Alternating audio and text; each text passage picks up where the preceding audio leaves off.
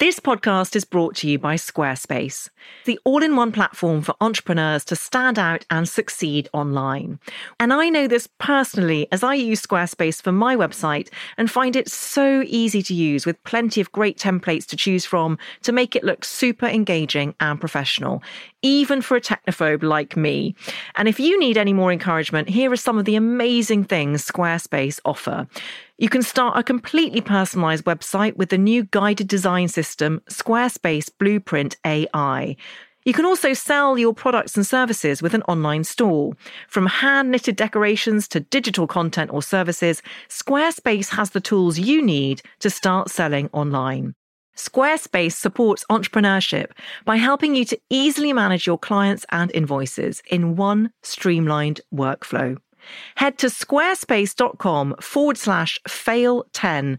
That's fail1010 for a free trial. And when you're ready to launch, use offer code FAIL10 to save 10% off your first purchase of a website or domain. This season of How to Fail with Elizabeth Day is sponsored by Sweaty Betty. Sweaty Betty is a fabulous activewear brand designed by an all-female team, and you can really tell that, especially with their power leggings. I love their power leggings. They make me feel I can do anything. They sculpt, they're squat-proof, they're high-waisted, and it's a bit like wearing a second skin. Pulling on a pair of power leggings motivates me to be more active and to move, even at 7 a.m. when I really just want to crawl back into bed. I'd love for you to have the same experience as me with Sweaty Betty, and so they're offering 20% off full price products with the code HOWTOFAIL. Thank you very much to Sweaty Betty. Hello and welcome to How to Fail with Elizabeth Day, the podcast that celebrates the things that haven't gone right. This is a podcast about learning from our mistakes and understanding that why we fail ultimately makes us stronger. Because learning how to fail in life actually means learning how to succeed better. I'm your host, author and journalist Elizabeth Day, and every week I'll be asking a new interviewee what they've learned from failure. Alain de Botton is a philosopher and author. His best-selling books cover everything from love and religion to travel and architecture via contemplations on the quality of original sin and melancholy. In 2008, he co-founded the School of Life, a global organisation helping people lead more fulfilled lives. De Botton was born in Switzerland to a banker father who was also an art collector and the only person ever to be painted by both Lucian Freud and Francis Bacon. His grandmother was a former Israeli intelligence officer who operated in post-war Egypt. At 8, de Botton was sent to boarding school in England. Later, he read history at Cambridge before studying for a PhD in French philosophy at Harvard. He quit academia to write his first book, Essays on Love, published when he was just 23. Global success followed with How Proust Can Change Your Life, although de Botton himself would no doubt question what the phrase global success truly means. In The School of Life, An Emotional Education, a book for which de Botton has written the introduction, he writes, "The single greatest enemy of contemporary satisfaction may be the belief in human perfectibility. The key," he continues, "is to accept life as a hospice rather than a hospital, but one we'd like to render as comfortable, as interesting, and as kind as possible." Alain de Botton, welcome to How to Fail. Thank you so much. So how is your hospice today? The hospice is doing well. That does sound rather grim, doesn't it? But I think it's a charitable way of looking at life. I think that the notion of perfectibility sounds wonderful, to be told that you can do anything with your life, that your life is this glorious opportunity just waiting for you to act. Sounds like a wonderful thing, but it's got a really cruel sting in the tail because it breeds enormous inadequacy. And I think that as our societies have become places of immense opportunity, they've also become places of immense shame and feelings of inadequacy. Because if you tell someone that they can be anything, and they turn out to be merely ordinary, that's a pretty crushing fate. Broadly speaking, I'd say we've got a problem with the ordinary. The ordinary sounds terrible. I have an ordinary life and an ordinary marriage and an ordinary car. It sounds terrible. And that's odd because that's the statistical norm. So what are we doing to ourselves if we equate the statistical norm where most people are going to end up with failure? That's an odd way of looking at it. So we've, I think, hugely overprivileged the peak of achievement in a few rare fields over the more everyday qualities and virtues. And this idea of perfectibility, has it been a long-lasting one, or do you think it's specific to the culture that we live in?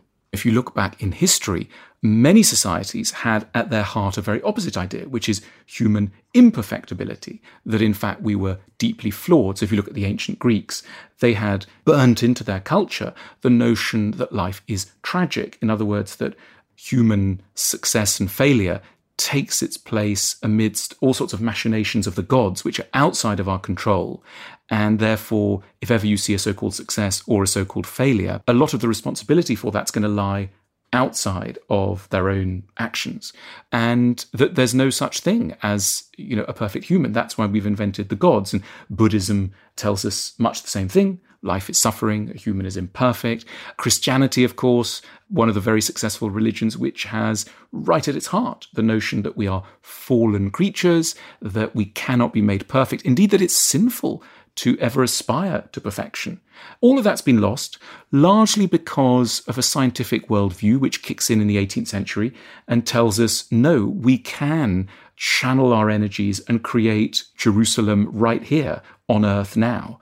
The United States was founded on a kind of utopian religious, but a very peculiar strand of religion, a sort of religion utopianism, which said, we can build the city on the hill here, right now, whereas previous incarnations of Christianity said, no, you can't do it here. It's in the next world. The next world will be right. This world's a world largely of failure. And America did away with failure, banished it, put it in a corner, and said, we can make this life perfect. A lovely idea, an inspiring idea, and a deeply cruel idea from which many millions of Americans continue to suffer. And it's been one of America's greatest exports, this notion that this life is set for great fulfillment. And as we all know, fulfillment can be counted in minutes rather than in years in most people's lives. Just that's the way we're wired. We're not wired particularly for enduring contentment. We're wired for anxiety, for longing, and for noticing that the glass is half empty. We can, with huge effort, cheer up, and we do. And those moments are glorious. The ancient Greeks would call them epiphanies. They're brief moments when the clouds break and everything is beautiful, but they're brief. I think our age has a real problem with the notion of the brevity of satisfaction. We want to lay claim to this stuff for years. And you notice this in our attitudes to relationships. We've taken the notion of ecstatic love, which all societies have known, and rather than saying that's a fantastic, amazing thing for a hot summer and it will, be wonderful in memory, but you're not going to be able to carry this on throughout your life, we've exported that across whole lifetimes, whole marriages. And that's why daily people turn around to each other and go, why aren't we deliriously happy and get divorced as a result? Sometimes for good reason, but sometimes tragically not for such good reasons. And actually, I think that if we were deliriously happy all the time, it would be really exhausting. And one wouldn't have the loveliness of acknowledging that life is texture and that you can only really value one thing by having it also experienced its opposite. Look, I'd take enduring bliss if it were available, but it just isn't, so we have to make our peace. But yes, I agree. You say in the book, The School of Life, that actually a better aspiration, rather than undiluted enduring bliss, is consolation. Yes. What do you mean by that word? It's a rather lovely word. It's interesting. We've got bad relationships with certain words that at the School of Life we're quite keen to rehabilitate. So one word is consolation. If you say to somebody, I can't offer you a solution, but I could offer you a consolation, most people will go, oh, that's horrible. Give me the solution. I don't want a consolation. But actually, most of the really big problems in life, including death, have only got consolations available. And so we'd be better off putting some of our energies into consolation. The other word that we have a horrible time with is the word compromise. If you said, I'm in a job really in a way out of compromise, or I'm in a relationship and, all things being equal, it's kind of a compromise, people would go, oh, that's tragic, that's awful. And we just can't live with that. And in fact, in many good lives, there are huge areas of compromise, and that's maybe okay, given what we're like and who we are. Now, you've done something rather brilliant with this podcast appearance, which is you're going to talk about 3 concepts of failure rather than 3 personal failures, which I'm tremendously excited and not a little intimidated by. But why did you choose to do that? Look, partly it's because as a thinker, I always aim to be intimate but not necessarily personal. And I always look for the kind of universal in the particular. And so it felt more appropriate to slightly zoom out. You know, your podcast is brilliant and many people come on and say their own personal stories. But I suppose the challenge was, we'll see whether it works, can the listener have a sort of intimate relationship with a set of ideas and a sort of thesis without a personal story having been told? So that's a sort of challenge. And, you know, I think that part of the school of life is, for me as an author, about letting go of my own ego. I now work with colleagues, we're a team. And, you know, when I was a younger writer, creative, I was desperate for my own name to be in lights.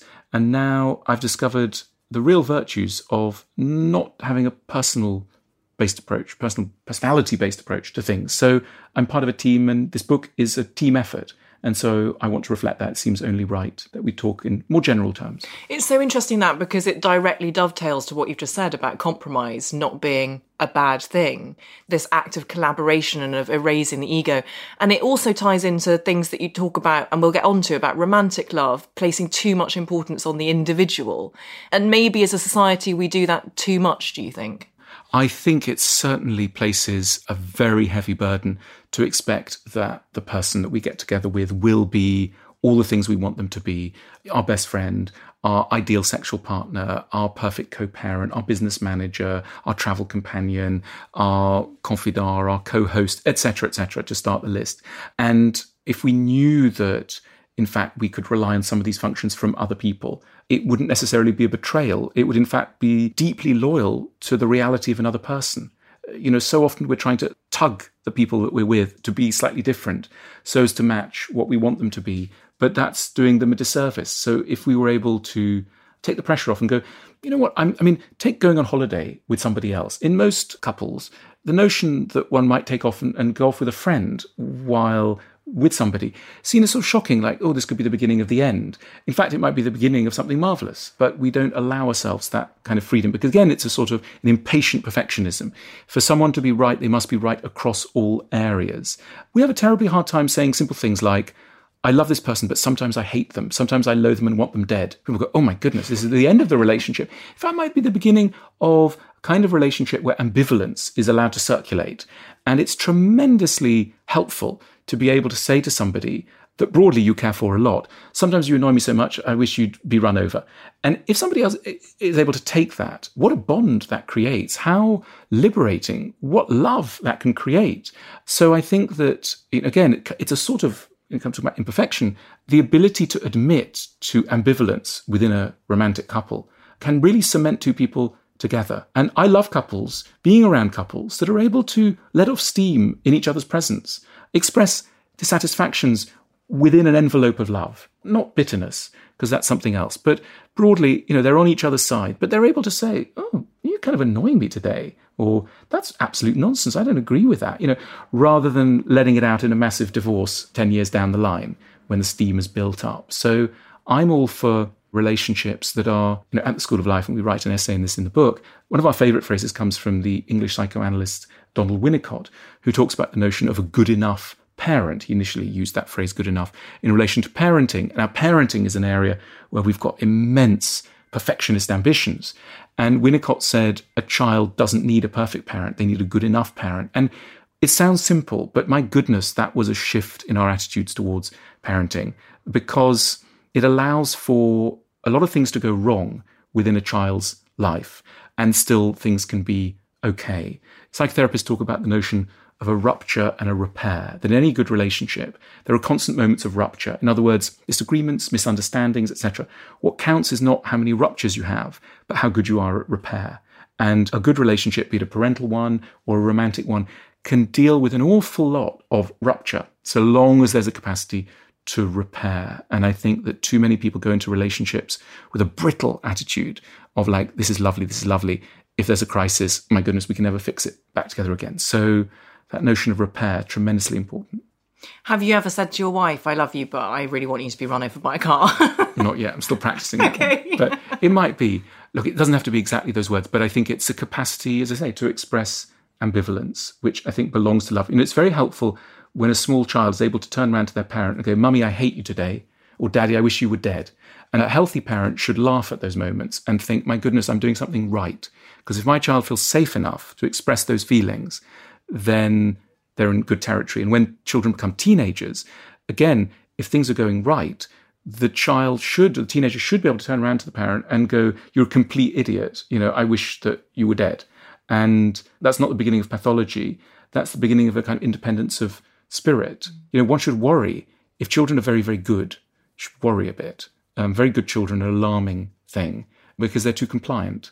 I think a certain amount of moodiness, a certain amount of dissatisfaction belongs to a good relationship. Again, be it parental or romantic. You'll see that I'm always connecting the two because one is a sort of mirror of the other. I mean, as soon as you talk about adult love, you've always got to go, what was going on in childhood? How does that relate to the childhood story?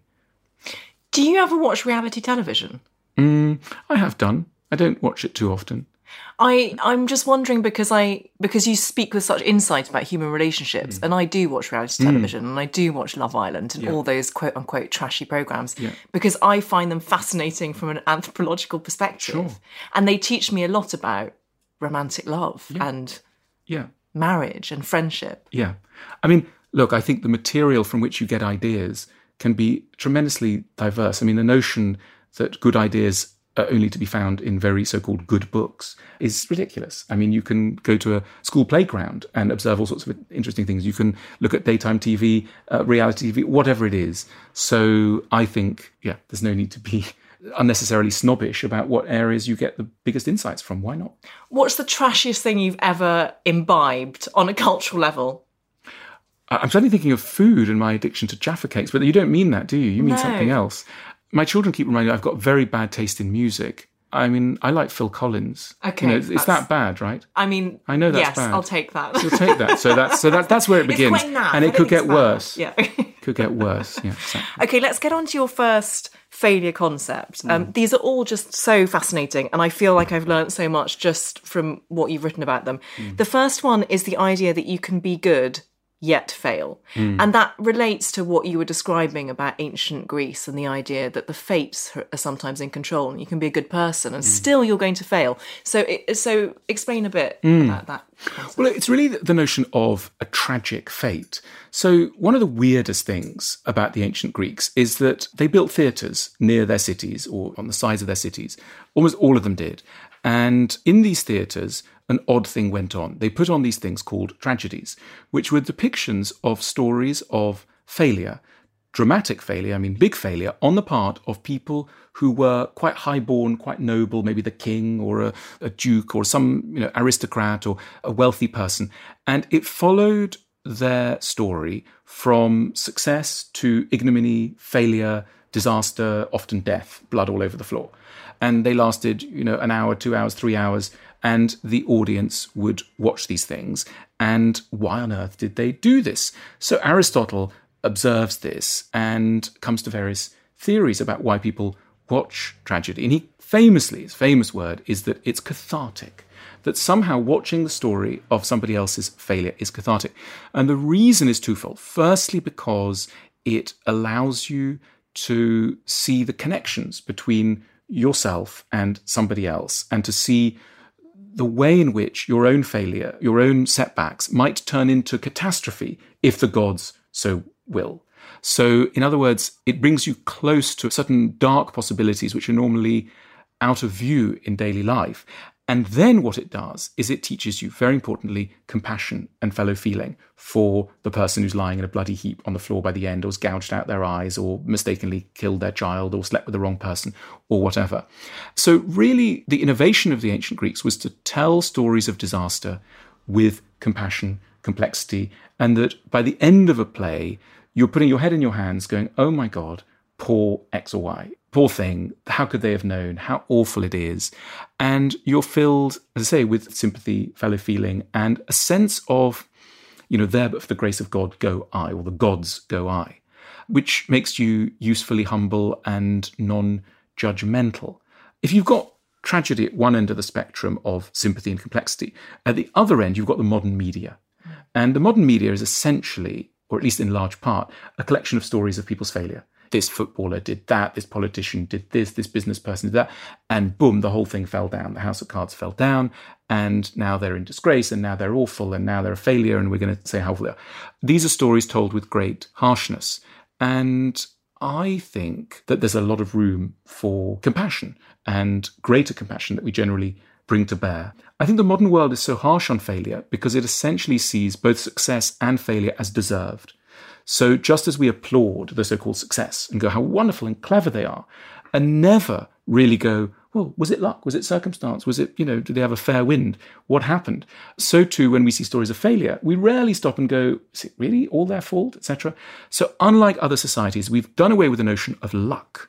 Ancient societies believed in luck. I mean, the ancient Romans believed in Fortuna. Fortuna was a goddess, and she was worshipped all over the Roman world. Tens of thousands of statues have been found of Fortuna. And whenever something went right, or you were trying to ward off something that might go wrong, you'd go and give a little offering to Fortuna in the nearest sort of Fortuna temple. And that was a way of everybody knowing that their life was only partially in their hands, that a lot of what was going to happen to them was in the hands of somebody else. And Fortuna is always depicted holding a cornucopia in one hand, filled with sort of grapes and fruits and all sorts of lovely things, and in the other hand a tiller, so she can change people's lives with just a light touch. The ship of your life can go into the rocks or head for lovely waters, and it can happen at any moment. And I think in the modern world, we're constantly surprised. We'll go like, oh, I saw this person on Tuesday. It's so tragic that they got run over on Wednesday. We've got no space for it. It's like, how freakish, how strange. Or it looked like their life was perfect, but they went bankrupt. How did that happen? There's no awareness that we are all on extremely thin ice. And therefore, there can, at the worst moments, be a lack of compassion, really, for stories of failure. So the ancient Greeks were doing something pretty sophisticated. They were trying to educate our moral sentiments in a more compassionate direction, and doing that not by delivering a dry lecture like I'm doing now. It's very boring. No, it's not at all. But by doing so through art, through a work of art that was going to grip you and keep you excited, but was going to leave you going out of the theatre thinking, gosh, I should probably be nicer to that guy who's just lost it all at the farm, or that politician who just said the wrong word and now they're finished, or whatever it is. And as I say, I think we've lost sight of that tragic background. I mean, the other great tragic figure in Western culture is Jesus. You can read Jesus as a tragic figure. He's good, he's pure, he's the Son of God, and he gets spat on and seen as a lowlife and a criminal, and he meets his terrible end. Big tragedy. Now, Christianity takes the edge off the really tragic thing because it assures us a perfect future. But there's a lot of tragedy in Christianity, and it took hold in soil that had been prepared by the ancient Greeks. So that's where we've come from, but we've slightly forgotten that background. And as you mentioned there, the ancient Greeks had the idea of the gods and the fates.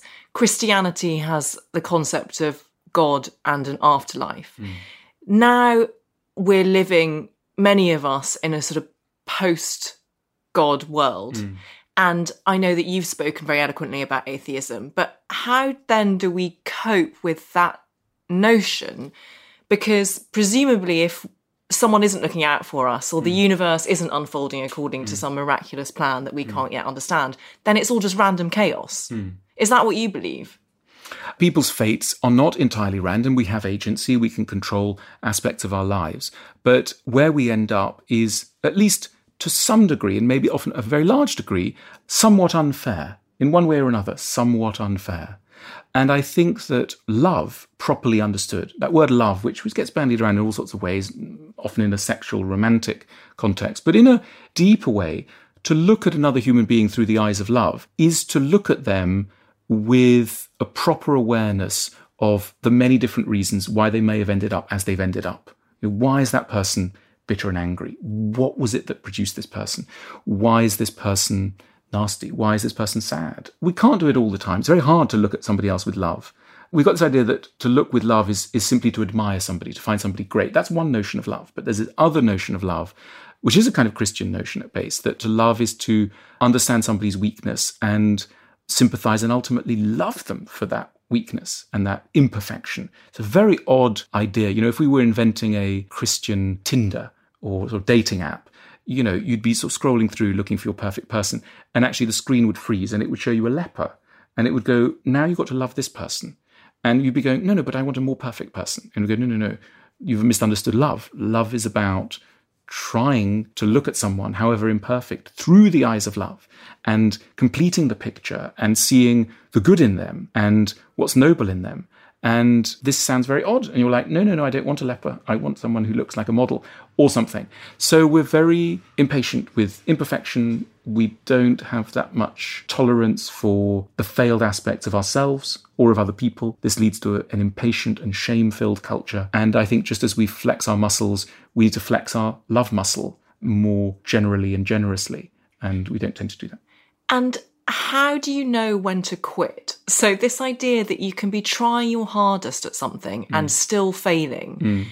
And if we're divorcing the idea of failure to some extent from the individual's ability to overcome it, how do you know when to quit? We tend to have a very single track view of success. We even say, so-and-so is a success or so-and-so is a failure, as though it could ever be one thing. But the word is by its very nature complex. So there is never anyone who is merely a success or merely a failure. It's only ever sort of topic-based. So if you show me someone who is a fantastic success at business, this person is probably, it's a cliche and maybe not, but probably is a bit of a failure at contemplating the evening sky or writing Zen poetry or being that present for their kids. It may be that they are, but probably not.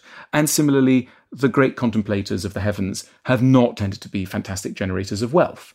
And that's just a choice. But we tend to think that success might be just one thing. So there are constantly trade-offs and choices being made. So when you say, how much should one keep trying in a certain field, it's perhaps more about saying which of the many areas in which I operate could be the one that ultimately I invest my sense of worth in. And it could be one that isn't particularly privileged by our society, which absurdly overemphasizes certain skills and neglects others. And, you don't need to be either a hippie or a romantic or a Christian to say that we dramatically underemphasize the virtues of charity, friendliness, kindness, patience, tolerance. These things are not particularly, we pay them lip service, but they're not really, But to say, well, this is what I want to be a success at. That's my chosen area of success. That might be an interesting enough ambition. The notion of ambition is very interesting. It can sometimes seem as though unless you start your own business and use a bit of technology in an interesting way, your life may have failed. And there are so many alternative ways to live. And, we were talking about tragedy and art. And one of the things I think that artists have traditionally done is to slightly widen our picture of who in a society deserves kindness, respect, and honour. And if you look at many, many books, many, many novels, say, they'll be trying to apply a kind of a new moral lens and just tweaking our sense of who's a success. So take something like Tolstoy's Death of Ivan Ilyich, this little beautiful novella about the death of a very prominent judge in, I think it's St. Petersburg, and he develops a disease and he's a so-called success. But actually his heart is rather crooked and narrow and his perspective is not what it should be. And only towards the very end of his life does he realize that it's other values that matter most to him, but he's neglected them. Kindness to his children, a sense of empathy with those who have less than he has, etc., that these are the things that matter. And so, that's Tolstoy, a great artist, just tweaking our sense of, okay, who here deserves the gong, the medals, the honour? In Britain, we've got the honours system, and that's honouring certain people for doing certain things. That is only capturing a very narrow glimpse of who in a society really deserves honour. In fact, everyone deserves honour just for making it through the day, quite frankly. You were talking there rather brilliantly about a Christian Tinder, which would present you with a leper, which brings us on to another of your failure concepts, and I'm so glad you're going to talk about this, which is that breakups, romantic breakups, are not a tragedy. Yes. So it's the idea that a relationship ends not because it's gone badly, but because it's taught you what you need to learn, which I think is such a beautiful and helpful concept. Please explain more. Well, we tend to imagine that the only viable relationship is one that lasts forever. So that the real success of a relationship is its longevity, which is very peculiar. I mean, we wouldn't apply that standard to other things. The best holiday is one that goes on forever, or the best meal goes on forever. There are obviously things that can be valuable but more short-lived. And I think one of the ways to look at relationships is that they are opportunities for us to learn from another person. And we tend to believe that that means that that lesson's going to go on forever. And the notion of outgrowing someone is again seen in very dark terms. If I say, I've outgrown my partner, people say, oh, how awful. But there's also something potentially rather beautiful and liberating about the idea that someone could be immensely important in one's life and yet not there forever, that they might not be the central person forever. Because in the same way that a child outgrows their family, that's not a tragedy. If a parent, the whole basis of parenthood is, my child's going to outgrow me, and that's okay. They should outgrow me. There will be a time when my 10-year-old or 12-year-old or 17-year-old is going to find another kitchen to sit in, another group of friends to be with.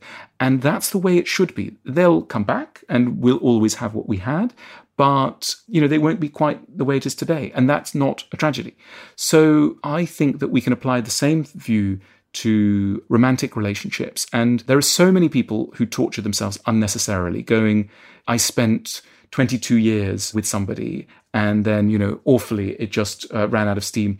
And you want to say, hang on a minute, 22 years, that's an awfully long time. Most people, for most of human history, didn't live longer than 22. You spent 22 years with someone, that's amazing. And presumably you saw and you learned and all these things. Yes. So does it need to be, again, a tragedy in the terrible sense?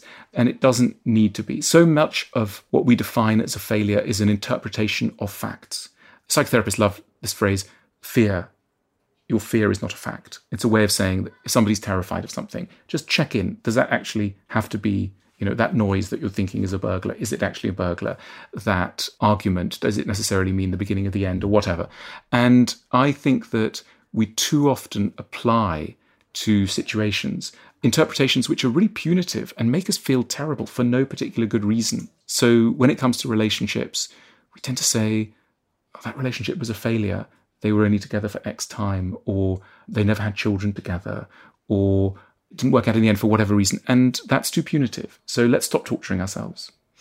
My problem is that I completely agree with everything that you're saying. And yet, because I am imperfect and flawed and everything we've been talking about, I bear a grudge. So if someone has broken up with me for what I feel are unjust reasons, I feel a tremendous amount of grief, a rage and self-loathing over that. And if that person then goes on to find someone and finds that that person is quote unquote better than me and has a quote unquote more successful relationship that lasts longer, I find that very hard to deal with. And it feels like, even though I can make the effort to do everything that you're saying and to think that way, it feels like I'm the one making the effort again. And the other person's just sailing off with a lack of consciousness. Look, I think an important thing to bear in mind in those situations is they're going to be miserable lots of the time with their new partner. That's all I need you to say. But I mean, it's a very important thing. Yes. When we're in situations of envy, if I can be brutal and say this, we often envy other people, rich people, successful people, famous people, but also people in other relationships. And we just imagine that their life is perfect. And we're very good at that. We have this muscle in our brain that is just fantastic at conjuring up images of the happiness of others. And I think it's tremendously helpful to keep in mind that almost certainly their level of happiness will be closer to our level of ambivalent mixture of, good and bad than it is to some ideal of flawless perfection. And in whatever area it is, the CEO who's riding high, they'll be anxious about a whole host of things. The couple who's just fallen in love, they'll be worried about all sorts of things. We don't know what the details are, but they're human. And I think we just forget often that we are made of the same stuff as other people. We only have access to our own minds. This is a fundamental feature of life. We don't know through direct experience what other people are going through. We only know what we're going through. So we end up feeling that we're very weird, because from the inside, all sorts of weird stuff goes on in our minds. Our minds are intermittent. Often they're sort of in a daze. Often they're quite unhappy. Weird stuff goes on, and our thoughts are odd. We feel quite perverted. We feel weird. We feel odd. And we think, what's up with me? I just met with my mates and there wasn't any evidence of any of that. And the reason is that we always edit ourselves for other people. Without meaning to sort of show off or deceive anyone, we're constantly presenting edited images of ourselves to other people and seeing edited images of other people in our interactions with them, which gives us a highly distorted picture of how odd we are and how lovely and perfect other people might be. So I think if you want the clearest indication of what another human being is, take it from yourself. They're probably more like, even though they don't let off that many signs of it, they're probably more like you than they're like anybody else. I've often found it's a good thing to do when you're hosting someone. When you invite people over for dinner and you're in host position, in other words, you're trying to anticipate and guess what another person wants to do, people, they lose all sense of reality and they start to cook things that would never eat themselves and try and entertain in ways that they would never feel as entertaining. People do this when they give presents as well. They just forget about themselves. They're forgetting to use themselves as the most accurate guide to somebody else. So the biggest indication of what's going on in the life of an ex or the life of a CEO or the life of a famous person is you. They're probably a bit like you. More than anything else, they're like you, even though the outer circumstances might be a bit different. So the chances of your ex now finding, blissful happiness with somebody else are almost zero. They will have all the moods that you have with your own new partner, let's say.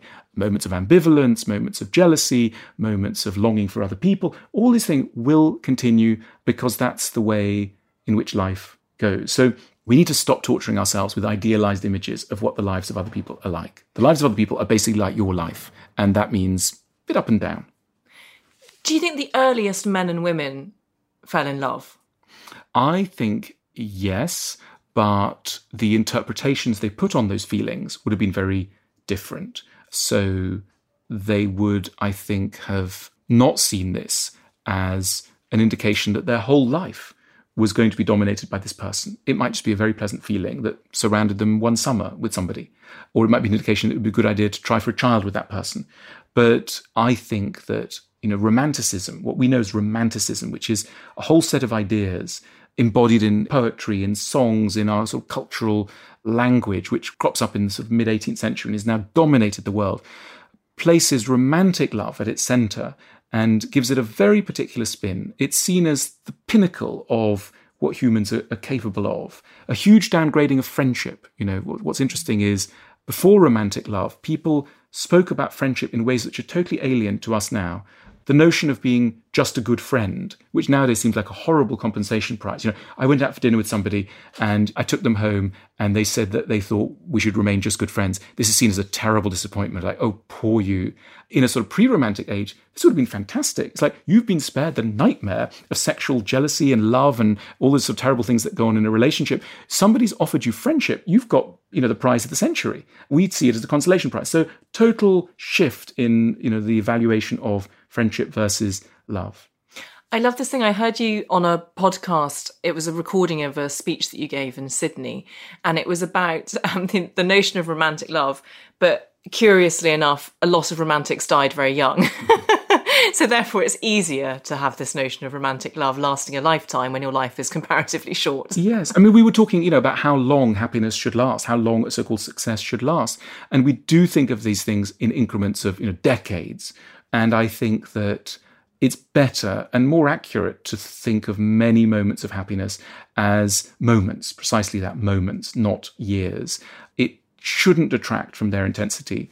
I think genuinely one should be able to say, I had a fantastic summer with somebody and that was amazing. It was the things we shared were amazing. It didn't last 10 years, but it was a fantastic summer. And that is as valid. In the same way that we might say, I looked at a painting and it was one of the most wonderful things, even though I didn't look for hours and I didn't own the painting, but it spoke to me and it did marvelous things with me. So I think we're quite possessive of certain states of mind. We want to own them forever.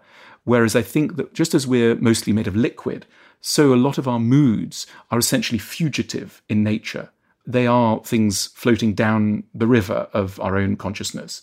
We should get better at, appreciating the passage of them and not try and hold on to them. This is the thing that the Buddhists are always telling us, for example, and, others too. We need to remind ourselves of this constantly. So you're married. Why should we get married if love is like the rest of life, fluid and impermanent? Why are we trying to make a container to hold it?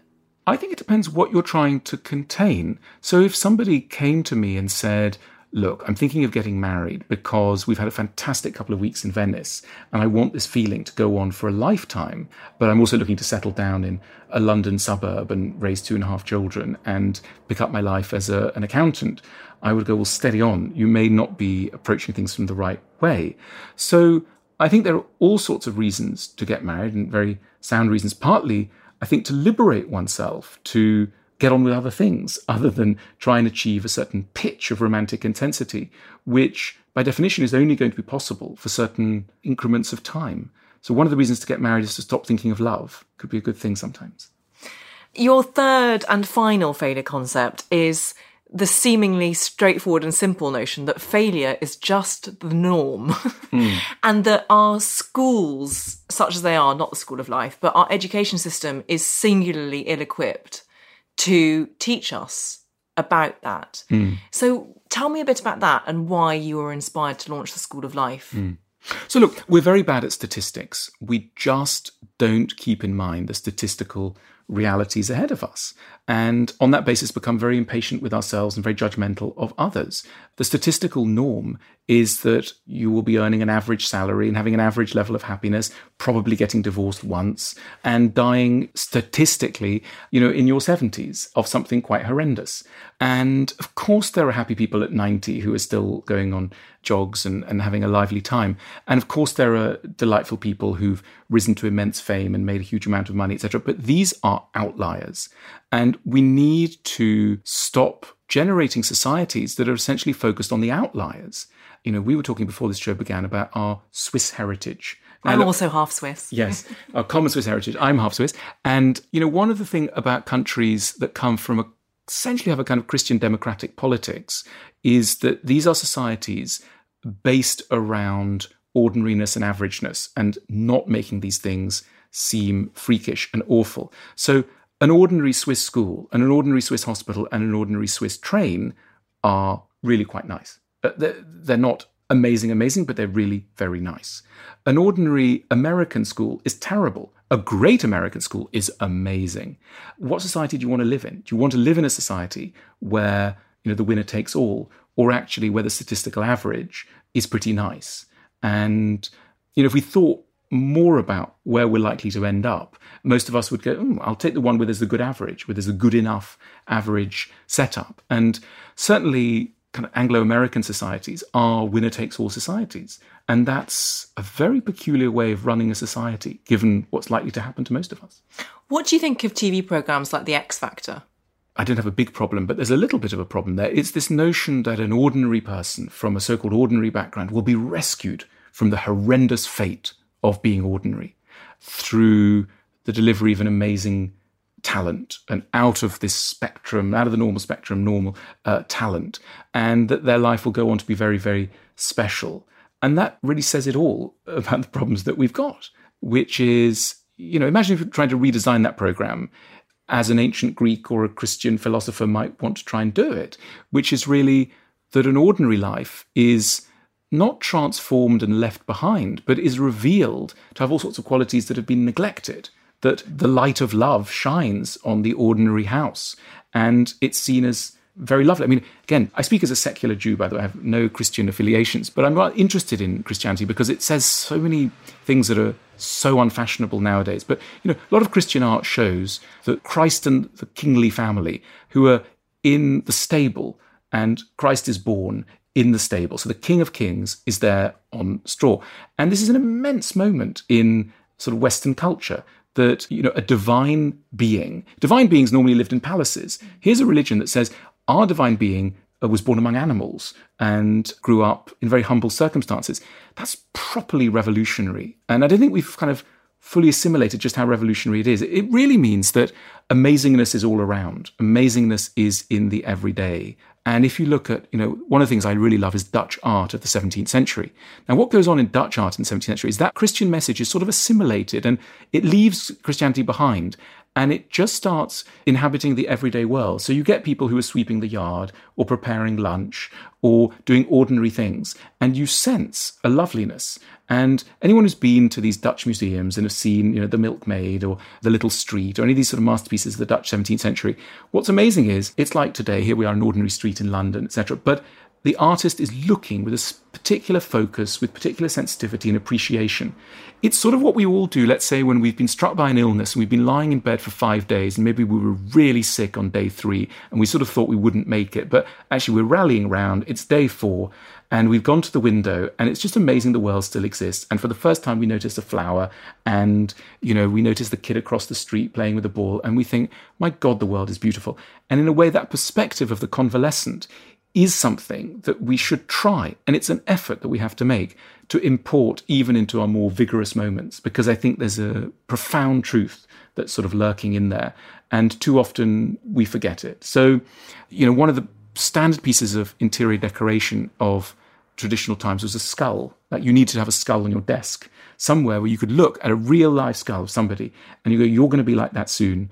This shouldn't panic you. This should be the wellspring of compassion for others, appreciation for your own circumstances, and a proper savouring of anything that goes well in an average day. So we need more skulls, and we need what the skull stands for in all of this to counteract this sort of impatient perfectionism that we're otherwise living amongst. God, I need a skull on my desk right now. You do. You also talk in the School of Life book about Dutch paintings of ships at around the same period or slightly later? No, it's around the same period. And ships sailing through terrible thunderstorms. Yes. And the idea that taught at the time the notion of endurance and that even though the seas were rough, the ship was going to make it through. Yes, I got very fascinated by this genre because it sort of struck me wandering around the Rijksmuseum a few years ago. There were just so many ships, like what on earth? And I picked up a book and it was basically saying that this is the birth of the Dutch Republic and it was an incredibly risky and shaky birth. There were enemies all around, the nation might not make it. And at the same time, this seafaring nation got very fascinated in depicting boats in extreme situations, sort of thing where you think that ship's not going to make it. It's lying almost, on its side, etc. But they were all stories and pictures of endurance. And I think that one of the things we're quite bad at, and I'm obviously not the first person to say it, is we can survive a lot. The human animal is both very fragile and pretty tough. We get through all sorts of things. We have to digest death. We are sort of biologically made to be able to withstand the thought of our own death and the thought of the deaths of loved ones. So that takes a lot of toughness, and we can all do it. We start off crying over the death of a rabbit when we're a child, and by the time we reach an advanced age, we might have seen our parents die, many of our friends die, etc., and we're still keeping on. We're tough old beasts, and that's nothing to lament. It's something to celebrate and to be aware of. And sometimes we lie on our bed sobbing, going, I'm not going to make this, I'm not going to get through this. And the answer, which isn't a kind of cold or stoic in the bad sense answer, is yes, you will. You will see the dawn. And there's always a plan B and a plan C and a plan D. So maybe that thing you were desperate to get hasn't worked out. Maybe you never will write the novel. Maybe you never will be the Prime Minister. Maybe you will always be living in a slightly substandard accommodation, etc. But we're ingenious. There isn't only one script for success. And I think there can be a lag in which plan A hasn't worked and we haven't found our plan B, C, D. And we need to flex that muscle to find those other plans because they do exist. Sometimes you see, again, older people and they've only got one leg and their kidney's been taken out and you think, how on earth is that person managing? And they are, because that's how the mind works. It takes immense blows and then it heals and it finds, like water flowing past a problematic area, it finds a way through.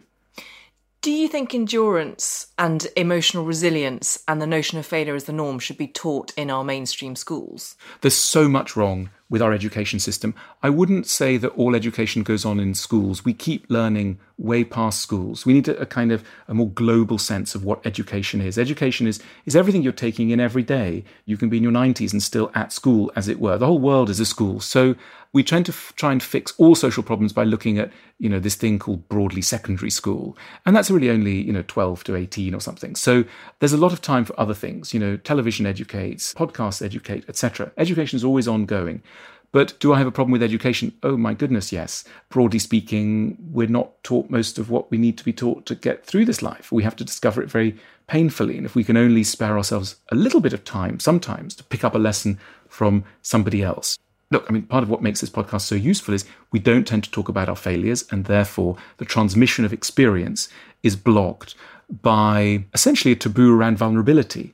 the more you can be vulnerable around failure and reversal, the more time you're going to save other people. It's an act of singular generosity to be able to say, I messed up here. If you listen to me carefully, you might not make that mistake, probably make another one, but at least not that one. And, we made progress in science because we're very good at recording the lessons that science teaches us in certain areas. We're in the humanities and in psychology more broadly, we're incredibly bad at recording our failures and our successes in the ways in which they need to be. And so we keep falling into error. I mean, we were talking before the show started about divorce and how many stories of divorce are not really out there in the public eye.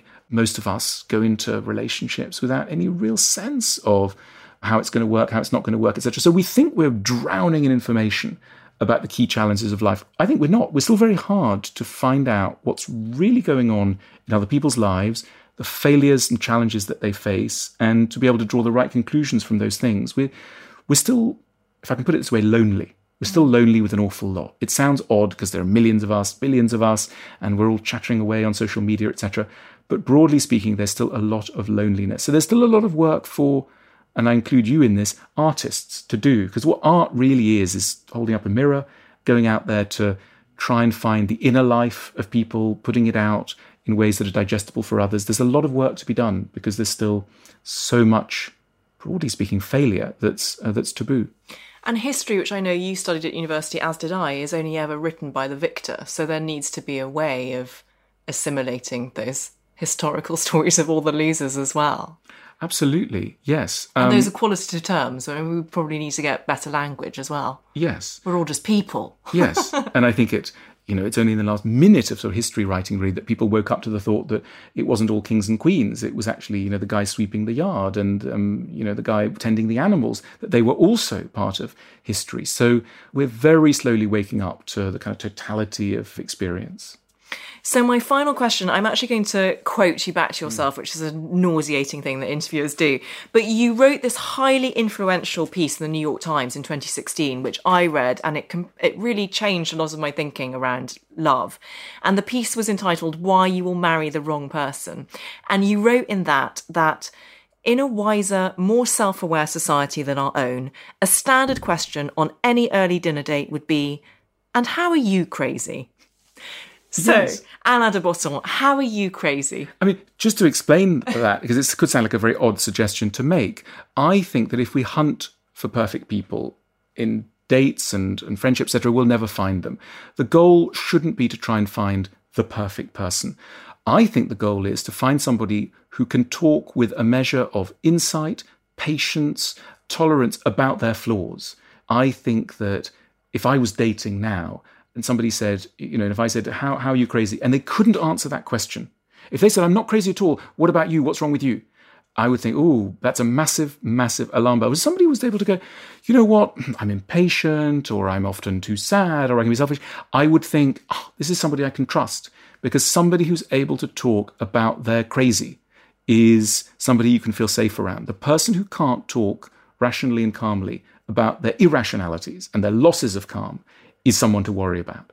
So to answer your question, I mean, look, we need a whole other show, but I spend a lot of time trying to think of what emotional health and emotional balance is, largely because this is not native to me. I'm so aware of the pull in the other direction, the losses of perspective, the inability to make sense of things, the pull of confusion and error, etc.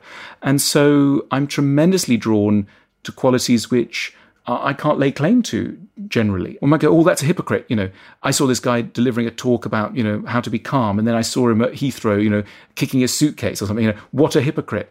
And I'd be the first person to go, no. There's an absolute continuity between, the person I want to hear on the notion of calm is the person who really understands anger. The person I want to hear about emotional maturity is the person who's had real moments of emotional immaturity. These are the people to kind of trust and to go to. So I'm your average, very flawed, very stupid person. One of the great things about having children is they will directly remind you on a daily basis that you are ridiculous.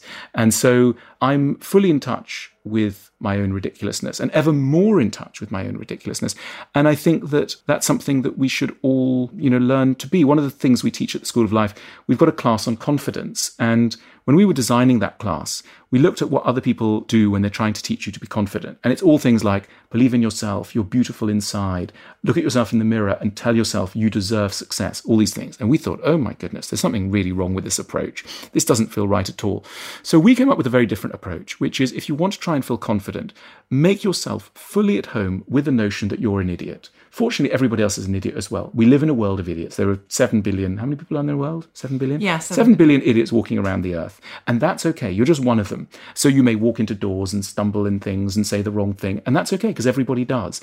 And that should be the wellspring of your confidence, not the notion that you're some superior being who's destined for an amazing future, but that actually you, like everybody else, is a bit of an idiot. And that is actually the birth of compassion for yourself and a certain light-hearted, humour-filled confidence as you go forth and sail forth into the world. So welcome to all the idiots out there listening. This was me, one idiot, talking to another idiot. Can I say that? That sounds rude, but it shouldn't be rude, I'm right? Thrilled. It shouldn't I'm be flattered. rude. So it's a Yes. show about idiots for idiots, but in the best and noblest sense. Alain de Botton, you're very stupid, you're an idiot, but you're very stupid in a very enlightening way. And I cannot thank you enough for your eloquent insights today. Thank you so much for coming on my podcast. Thank you. Thanks so much.